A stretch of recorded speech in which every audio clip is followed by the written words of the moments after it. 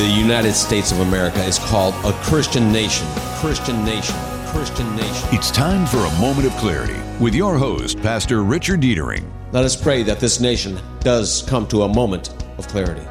Faith, politics, history, and current events.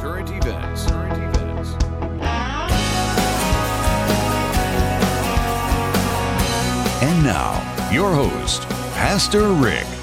Pastor Rick will be joining you momentarily, but in the meantime, I am Derek Stone with a Moment on Sports, Part 1. The Michigan Wolverines men's basketball team ended their season with a 51-49 loss to the UCLA Bruins in the Elite Eight round of the NCAA tournament this past Tuesday.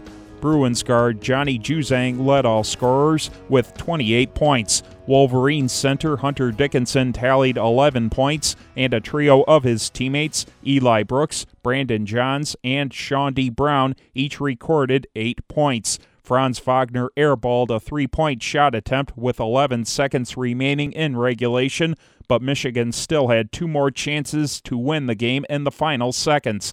Mike Smith missed a three-pointer with 2 seconds left, and Wagner missed a Hail Mary three-point shot attempt at the buzzer. Now here's your Moment of Clarity host, Pastor Rick Deitering. Hello, everyone, and I am excited, not only because of the guests we have on the show, but tomorrow we get to celebrate again the resurrection of our Lord Jesus Christ. And it's just always great to have this chance to get people into church. You know, churches are filled on Resurrection Sunday, and it's our chance as pastors to give them a reason, or at least show them a reason in the Bible for them to keep coming all year long. And some do, and the others we keep praying for, but it's an exciting time for us in the church calendar. Another thing I'm excited about is there's a certain amount of joy I get when I can go onto a website and watch the liberals chew each other up and attack each other on the same subject, which is what I've been doing for the last couple days. There was a conversation going on the website, and the question was, is the resurrection real? And everybody on this site was atheist, and they're arguing over which one of their views is correct. One would take that it wasn't Jesus on the cross, and then another one would tear that apart and says, it can't be that, it's got to be this, and they'd take another point of view. So they're destroying each other's arguments, and it's so fun to watch. And every now and then I'll throw in just a little bit for them to grab a hold of and start arguing about it. And in the end, here's the conversation where it's at right now with them, is even though all of our theories have been disproven, it still makes more sense than the resurrection, which I'm trying to make heads or tails of that argument, even though all of theirs have been totally disproven. So I'm having some fun with that, and hopefully in the end, in the conversation, I'm going to let them know that after reading everything in their conversation and every point they've made, I'm going to church tomorrow. So see what they say about that. We have two wonderful guests today. Pastor Max is going to be joining us today. He's going to be talking about the resurrection, the importance of the resurrection, and is it historical? Did it happen? Also joining me today, a very dear friend of mine, a brother of mine, Rabbi, not you, Ed. Everyone knows better than that. Rabbi Jerry Weinstein. We went to school together for a while. We did. Welcome, Rabbi, and I'm glad to have you stick along. I don't know how Ed got you on his show. He's such a heretic, how he could find such a godly man as you to come on his show. But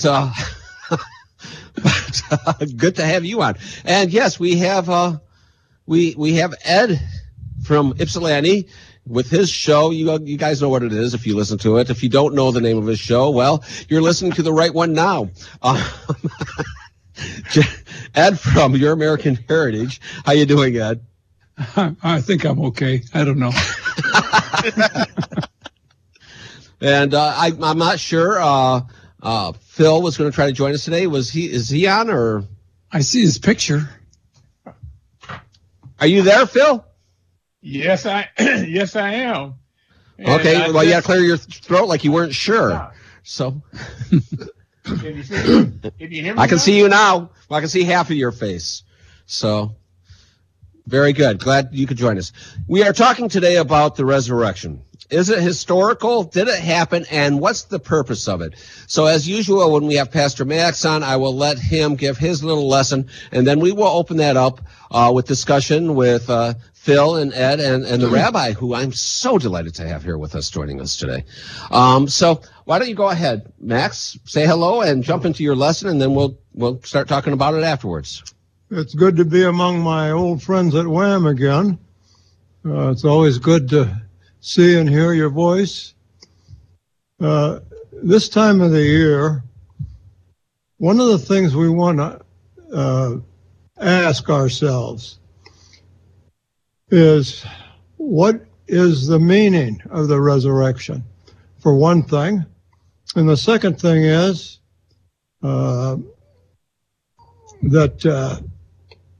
is there any proof? Do we have any proof that he rose from the dead? And I would just like to tell you ahead of time, there's plenty of proof, more than the average person might have known. And if there's time, we'll discuss the proofs of the resurrection.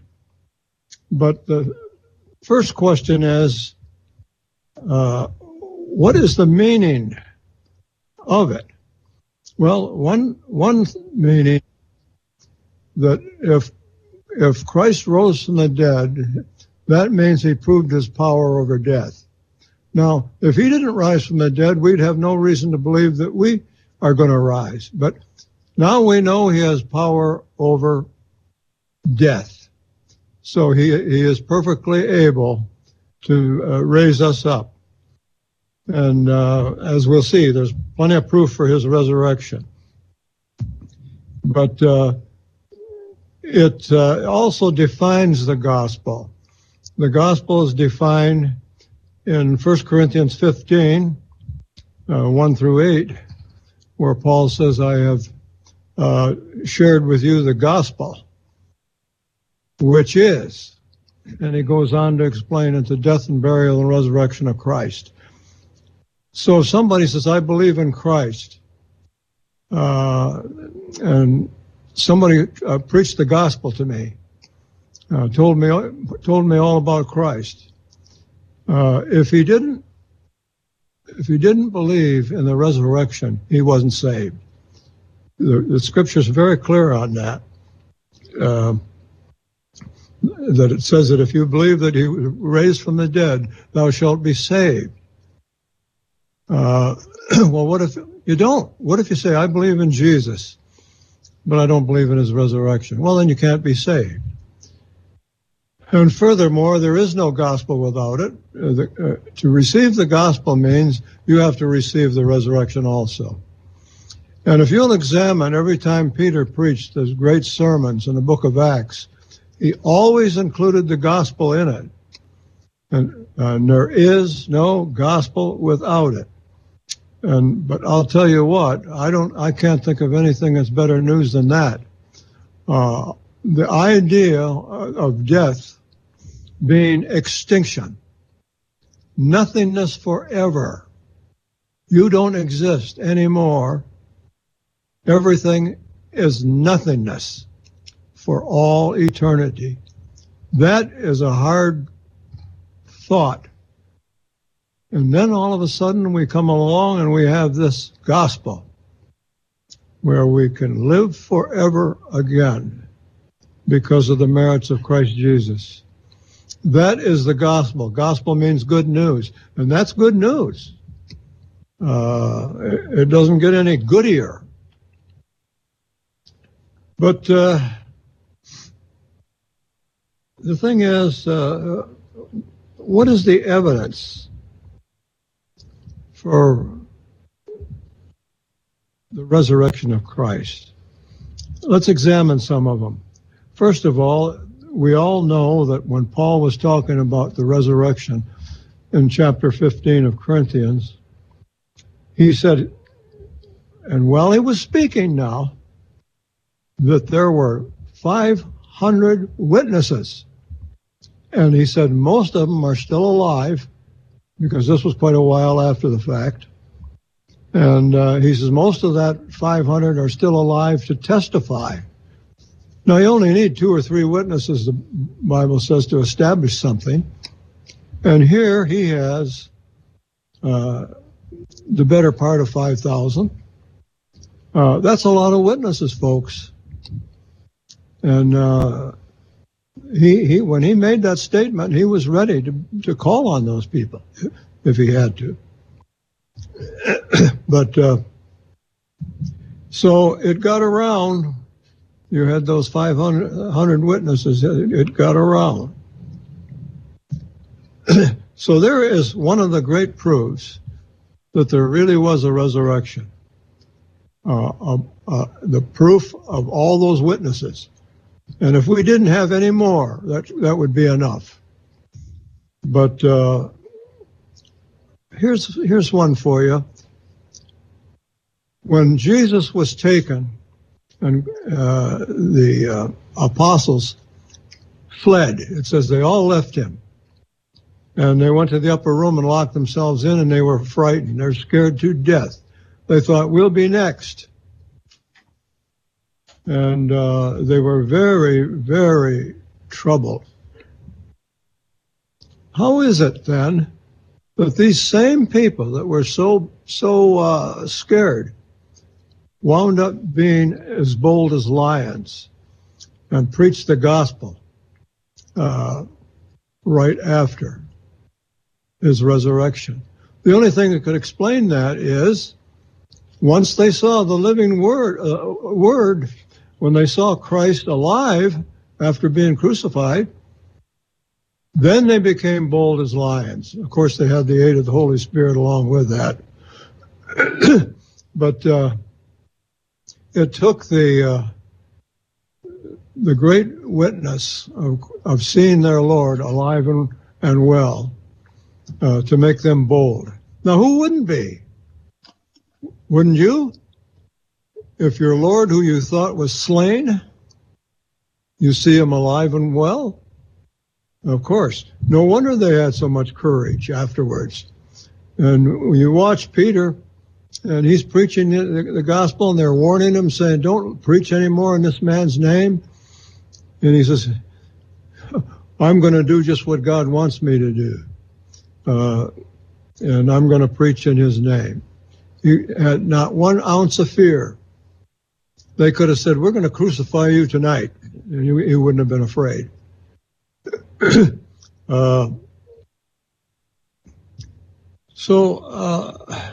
do we explain the empty tomb? And how do we explain Jesus' skeptical brothers? For example, this should be before the tomb. They even tried to get Jesus killed. They said, why don't you go down and tell everybody down there in Jerusalem, that you are who you are. You go down and preach down there. And it was common knowledge that they sought to kill Jesus down in Jerusalem. And here his brothers are trying to get him to go down there to get killed. Why is that? Because he was giving the whole family nothing but trouble. And the brothers were holding it against him. He's trouble for the family. And his brothers, of course, were half-brothers. Their father was Joseph. Jesus was virgin-born. His father was God.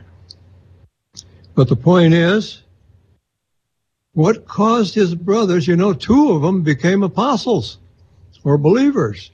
The little book of Jude is one. And then there was James, the apostle James, were his brothers, skeptical brothers, because they saw that their brother raised from the dead, and now they knew he was what he claimed to be. You can't have any better proof than that. But to get back to the empty tomb, why was the tomb empty? I mean, his dead body should have been in it. And the Jews, if they could only have a body, they could only find a body. Oh, for a body. It would settle everything.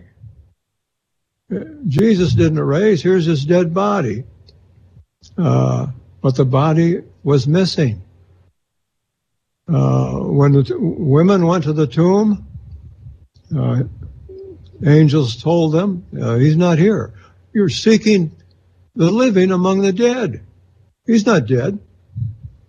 And so anyway, later on, of course, he appears to his disciples. He appears to Mary and all of these people.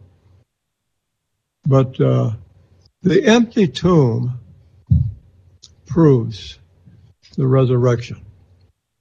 That's about the best you get, because it was empty. The whole world knows it.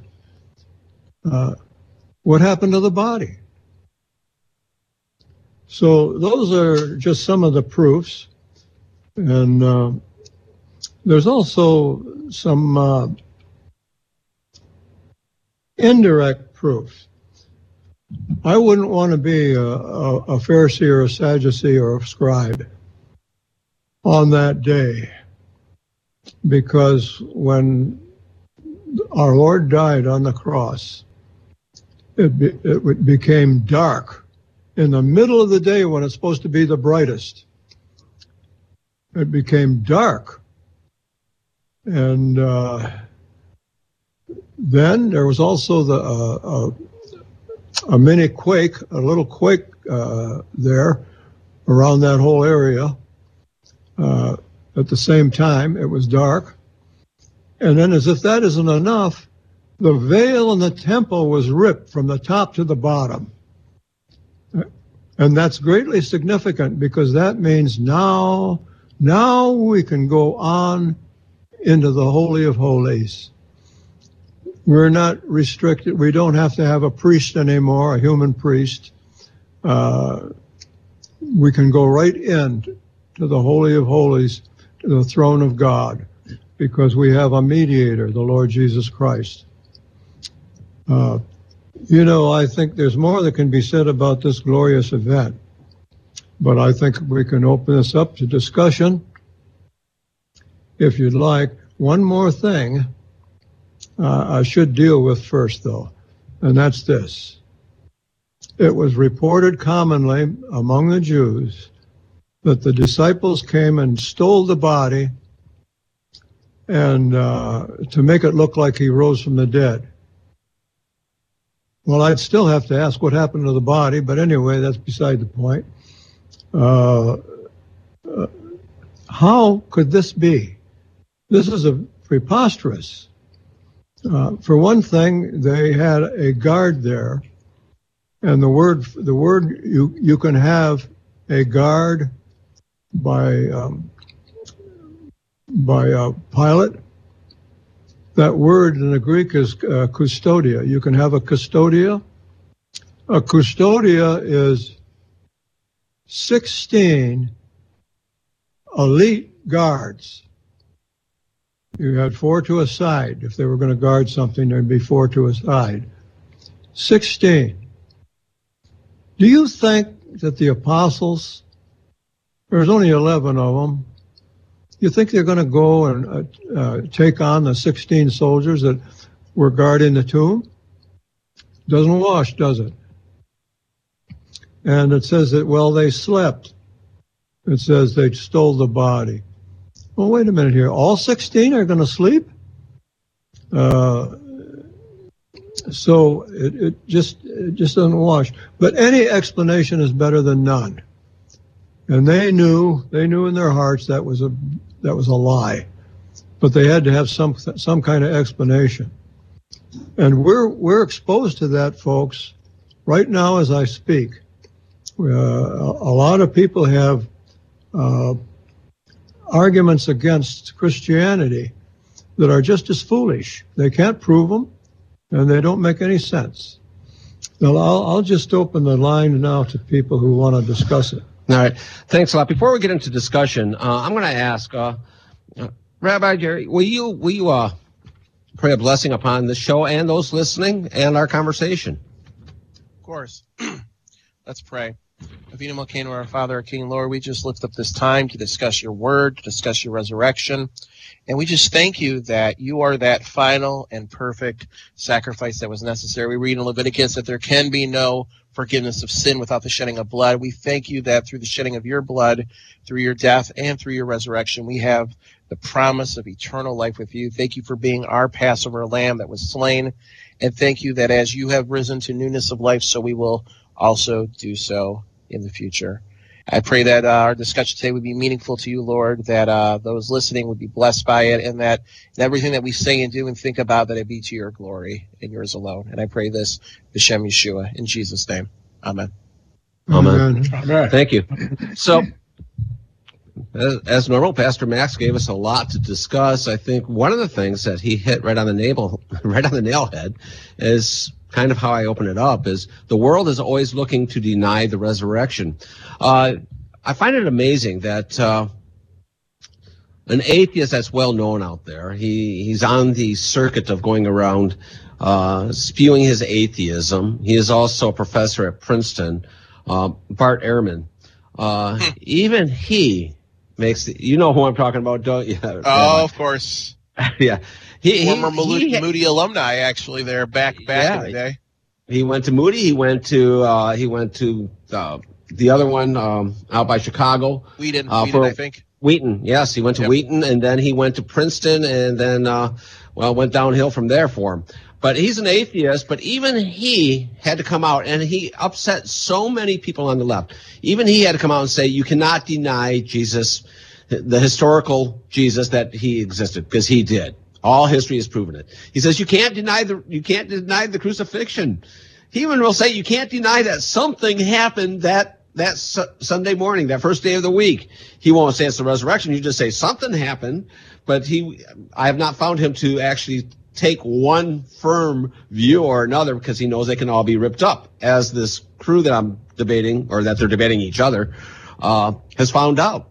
There is no strong answer against the resurrection.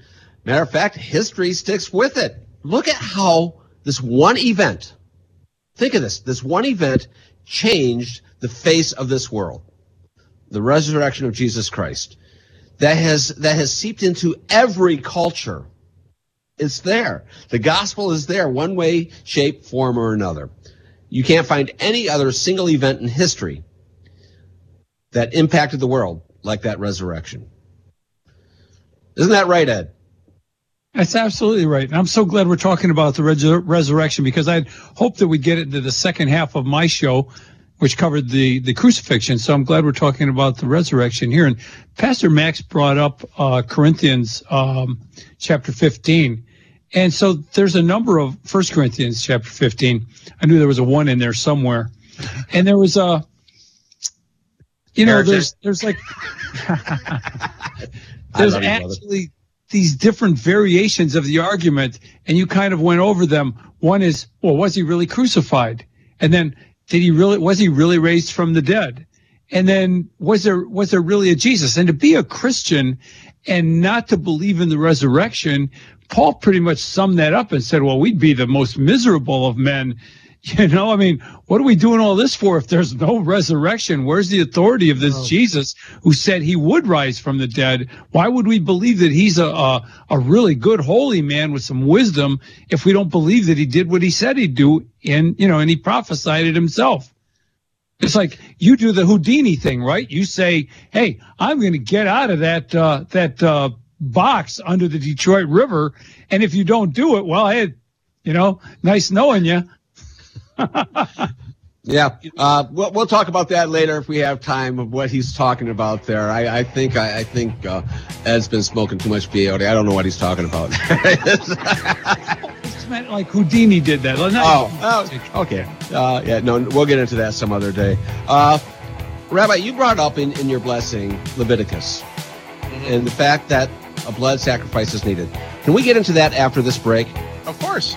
All right.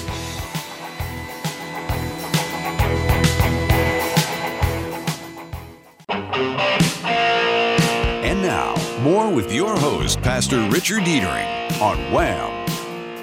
Pastor Rick will be joining you momentarily, but once again, in the meantime, I am Derek Stone with another moment on sports. The Detroit Tigers defeated the Cleveland Indians 3-2 in their regular season opener this past Thursday. Tigers first baseman Miguel Cabrera crushed a 2-run homer in the first inning.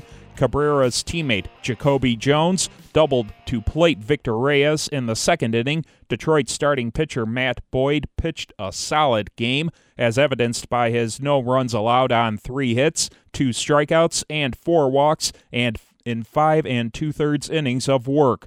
Tigers relievers Jose Cisnero and Daniel Norris combined for 2 1/3 scoreless innings, but Detroit closer Gregory Soto gave up a 2-run bomb in the 9th inning with 1 out. Soto induced a groundout and a flyout to 2 of the next 3 batters to seal the Tigers' win. Now here's your Moment of Clarity host, Pastor Rick Deitering. And welcome back. Have some great guests with us today. We had Pastor Max, who talked about the importance of the resurrection and how do we know it's true. We have Rabbi Jerry Weinstein, who I went to school with. I think you started, Rabbi, about your first year was there about my last year, if I remember right. I think we had like a 1 or 2 year overlap, if I remember right. Yeah, and we went there when they had, it took 15 weeks to get it through a 3-hour course, and we had great professors that we all loved and everything else. And the school's not the same, that's all I'm going to say about that. And you had to walk both ways through the snow uphill, right? Yes, and when there was a tornado, we just got there quicker. And you made a mention in the blessing that you prayed beforehand about Leviticus and the importance of a blood sacrifice. And so I'm going to just kind of like turn it over to you for a little bit, Rabbi, and explain that to us. Right. So we read in Leviticus 17:11 that for the life of the flesh is in the blood, and I have given it for you on the altar to make atonement for your souls, for it is the blood that makes atonement by the life. And so the Lord, when he gave the Jewish people the Mosaic covenant, and even before that, we see that the importance of, at that time, animal sacrifices was given by the Lord as a way to cover for unintentional sins. There was actually no sacrifice in the Mosaic covenant for a intentional sin. And the principle for this life transfer principle, is given to us in Leviticus 17:11. And so this is part of the reason why people ask, why did Jesus have to die for my sins? Why was this necessary? And it was necessary because of this life transfer principle, this idea of atonement through blood sacrifice. And the animals that were offered were unblemished. They could be lambs, different sacrifices called for different animals, and based on how much money you had, sometimes it was doves, sometimes it was lambs. But all the animals being sacrificed had to be inspected. They had to be pure. They had to have no defects whatsoever. And we see the same thing with the Messiah. That's why the Messiah, Jesus, had to be sinless. If he had sin, he would be with defect. He could not atone for anybody. And even if there was a perfect human being that died, let's say me or you, Rick, Pastor Rick, the most we could ever atone for is one single person, because we're one single person. But Messiah, this goes back to why was the Messiah the Son of God? Why is he more than just a man or a good man or a teacher or a rabbi? Is because he is fully God and fully man. He was able to lay down his life once, unlike all the other sacrifices. In the book of Hebrews, the letter written literally to Jewish believers talks about this in great detail in Hebrews 9, I believe. But it talks about how the sacrifices in the Old Covenant, in the Mosaic Covenant, were offered year after year, day after day. But Messiah, because he was perfect and the sinless Son of God, laid down his life once to satisfy the need for all of us, all of our sins. He satisfied the requirements that God had for every single human being, both before and after him, across all time. And he could only do that because he was the sinless Son of God. And so, again, going back to the resurrection, the reason why did the Messiah rise? He rose because death could not hold him, Scripture says. Why could death not hold him? Because he was sinless. And so, because he was sinless, death had no hold over him, and so he rose. And thus we rise with him in newness of life through his sacrifice. Amen. You said a very important part there when quoting Hebrews. He died once and for all, right? Yes. I want to bring this up because there are some faiths that want to re-crucify him every Sunday and put him back up on the cross every Sunday. But he died once and for all. And we are atoned, and we look at his resurrection as that gives us so much hope, doesn't it? I mean, can we have any more hope than his resurrection? That is the basis for our hope. Yeah. Go ahead, Ed. You look like you're really bored listening to the rabbi. I was totally enthralled with the rabbi, but Ed, he falls asleep easy. I'm just teasing. Man, you just come on here and you're just his punching bag, huh, Ed? You need to bring him on your show and like rough him up a bit too. He tried that once. Yeah. Uh-oh. I think it's pretty interesting. We're talking about the resurrection, and I think it's pretty interesting talking about, well, we were looking at 1 Corinthians 15, and it talks about our resurrection, so it talks about Jesus' resurrection, and then kind of like, well, what can we expect?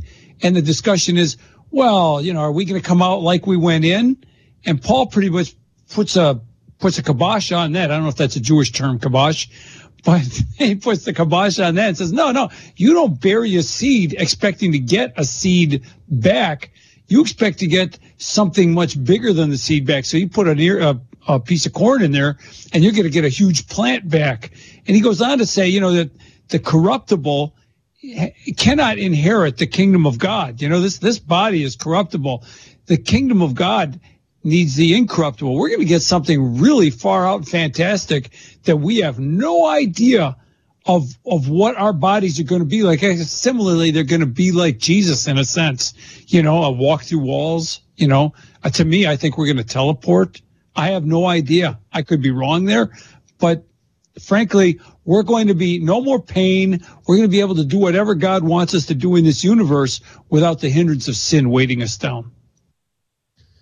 You bring up an interesting point that we are going to have a glorified body. It's not going to be what we're stuck in. And we have the proof of that. May I point out that when Jesus came back that resurrection morning, it took Mary a little bit to realize that was Jesus she was talking to. It finally took him to say, Mary, oh, Rabbi, Yeah. So there are going to be some changes within us in our new resurrection body.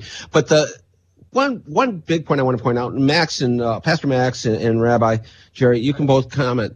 The idea of resurrection is not just a New Testament construct. We see the idea of the resurrection in the Old Testament. This is why we had the Pharisees. The Sadducees, they were just sad, you see. But the Pharisees. I never heard that before. Yeah. But, that joke's older than both of us combined. Yeah, all of us combined. But the Pharisees, they believed in the resurrection because they had scriptural reason to believe in it. Isn't that correct?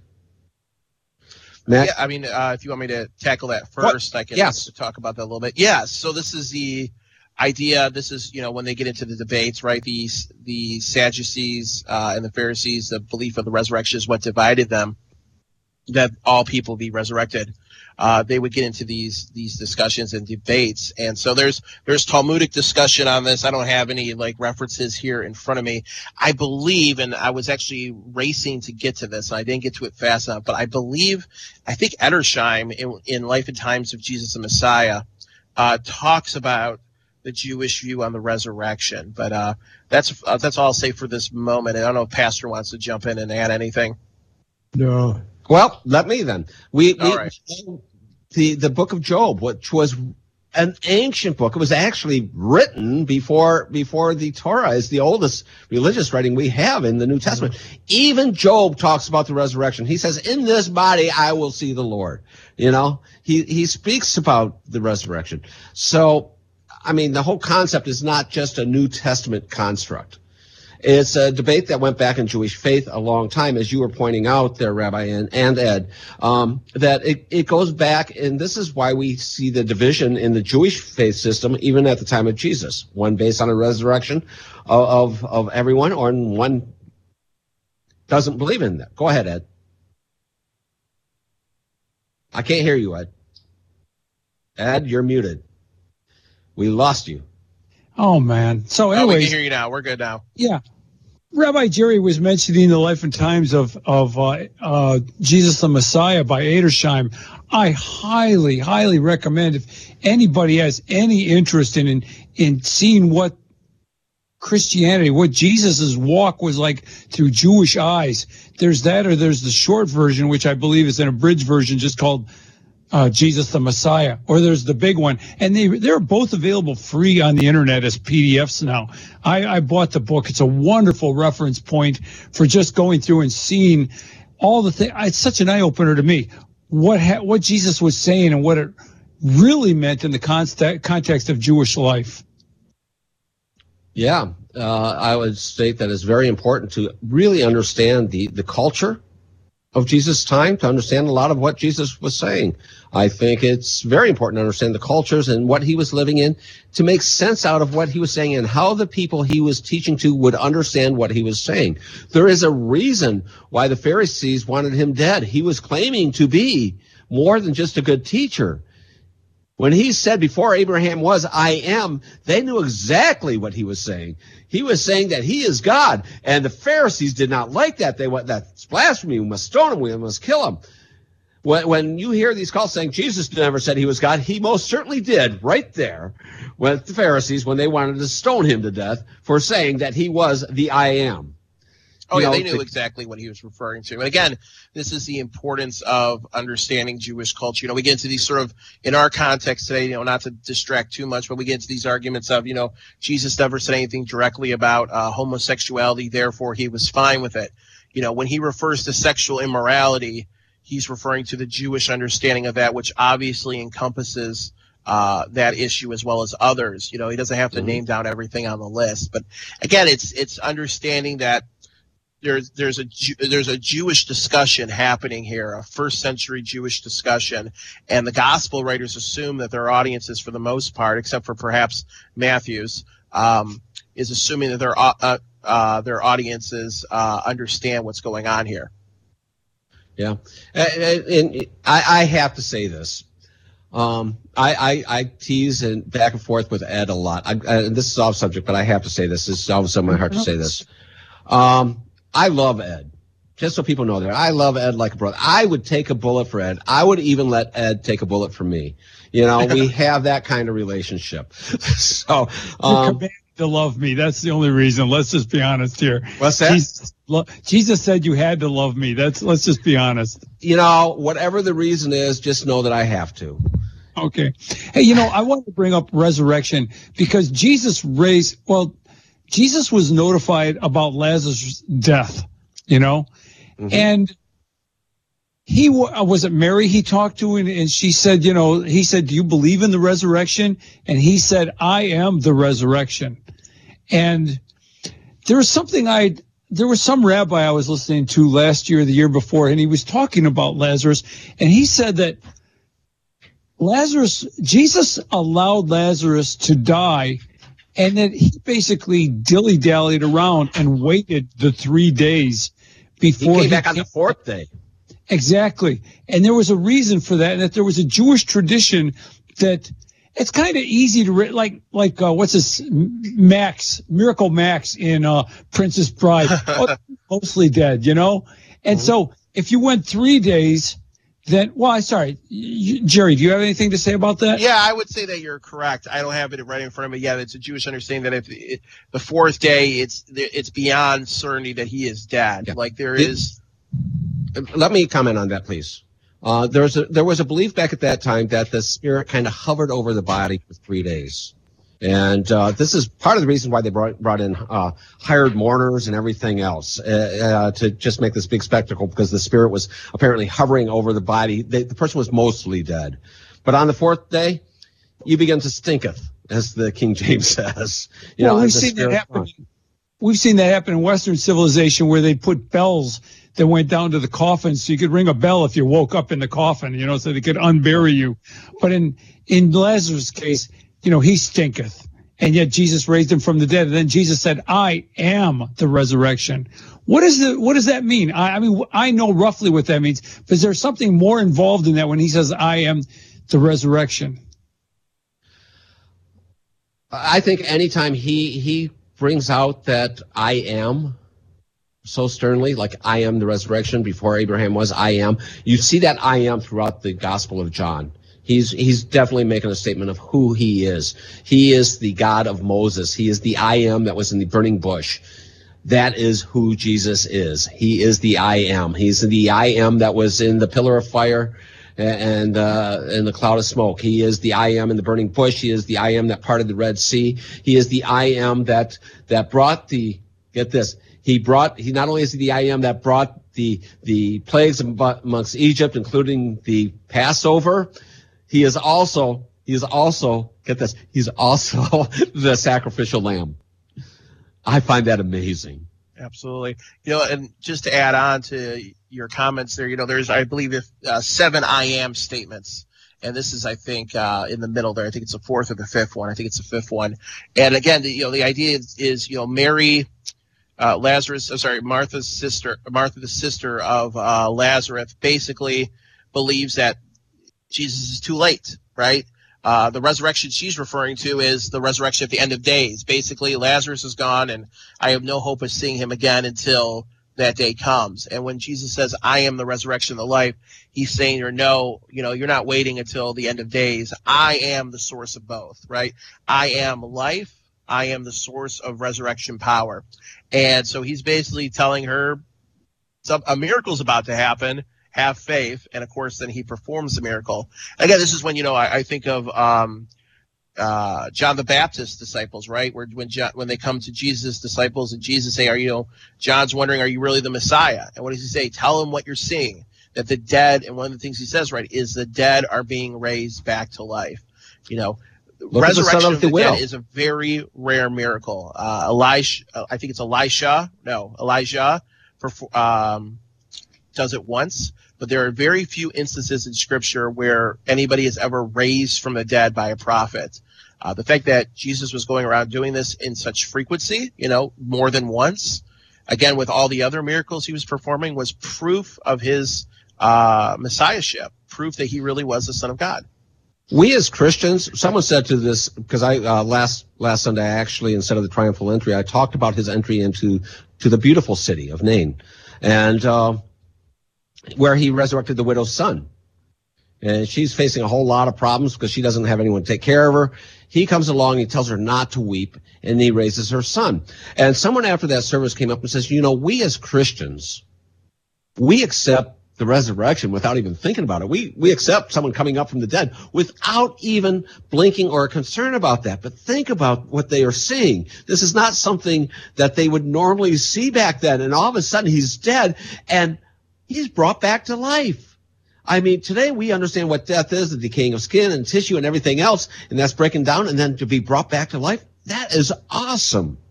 And it had to be even that much more awesome because today we accept it without even thinking about it. Back then, they see, here's this widow who says, how am I going to make a living? I have no one to take care of me. I'm destitute. I'm either going to have to go into a job that could get me stoned to death, or I'm going to have to start begging or something. I have no way to take care of. My son is dead. My husband is dead. I have nothing. And Jesus says, don't weep.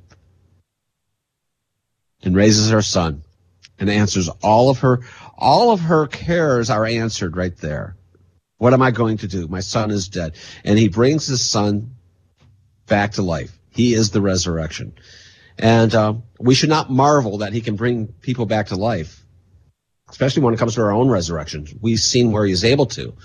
But I always wonder about this. Here's poor Lazarus. He's 4 days into the grave. He is in Hades on the good side. He's in Abraham's bosom. He's sitting at the table with Abraham. He's having a nice fellowship with Abraham and the prophets. And all of a sudden he hears, Lazarus, what? Come forth. Oh, man. I don't want to go back. I don't want to go back. But he comes forward stinking, all right, knowing he needs a bath. He comes forward, with his body binding on out of this grave. I mean, what a power to have over death that our Messiah has over death. It's just, Well, I think he was an unhappy man back on the earth because he was looked upon as a freak, and you can imagine how many people asking him, what's it like to be dead? And all that, he probably got sick and tired of it. He made all the talk shows. Yeah. All right, we got a few minutes left. I'm going to just go around the table. Any final comments? Start with you, Pastor Max. Any final comments before we end our show? No, except another interesting feature to all of this is the debar that we see in Genesis 15. The debar was pre-incarnate Christ came to Abraham. Okay. There's theophanies all over the place where Christ involved in that. Yep. Ed? Well, I'm thinking back to Lazarus again and having been raised from the dead. And this is like probably the most spectacular thing that Jesus has done. And it precedes by just a few days of him going into Jerusalem and then being hailed as king. And then a few days later, he's crucified. And then a few days after that, he's raised from the dead himself. I think it's quite the interesting calling card that he shows so distinctly that I can raise somebody from the dead, and then he himself just days later is raised from the dead. He's proving it can be done just before he does it himself. Okay. And Rabbi, before I let you talk, Ed, you're going to have to get me his information. It was such a blessing to see who you had on your show today. Very, very, very close to my heart. Rabbi and I have had many, many conversations. Yes, hours in Dr. Mayhew's classrooms. Yep. You and I worked on a bunch of commentaries together. I think you were on the Genesis Project. You were. I think I was on the Chronicles Project. Chronicles Project. Is that Star Trek 4, the Genesis Project? That was one of Dr. Mayhew's. Dr. Mayhew. They're still in the works. Stuff then. Yep. And so we're going on that. Any closing comments before we go? No, other than I guess I do. I should say no. I guess my closing comment would be, if anybody's listening today, and you haven't put your faith in Jesus of Nazareth, Yeshua, the Messiah, I would really encourage you to look into these things for yourself. Our faith is not a matter of blindness. Things like Lee Strobel's Case for Christ. If you want something from a Jewish perspective, Dr. Michael Brown's Answering Jewish Objections to Jesus. Anything by Dr. Michael Brown, at least when it comes to the historicity of Jesus and the Bible, is very solid. And so I would just encourage you to look into these things, look into these proofs yourself. And if you are a believer, that you should be acquainted with Scripture enough that you can articulate these things we're talking about with other people as well. All right. During this message, what you may have noticed is I never once used the word, except for right now, I never used the word Easter. I don't like that term. I don't like the connotations of where it came from. I prefer the term Resurrection Sunday.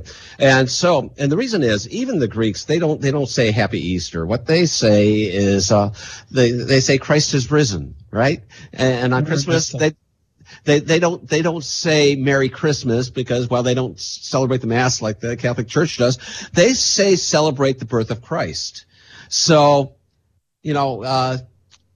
Christ is risen. Amen. And I think that's what we need to celebrate. Christ is risen. He is risen indeed. Amen. And I want to, again, thank all of our guests. And I know we're coming close to the end of time. How much time do we have there, Derek? 30 seconds. Folks, I love you all. Christ is risen. Amen. And I'll see you next Saturday, Lord willing, on A Moment of Clarity.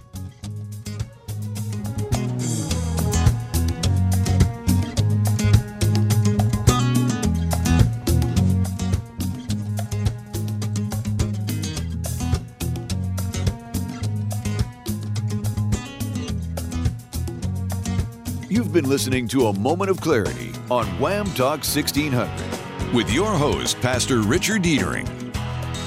Be sure to tune in again next week, right here on Wham Radio.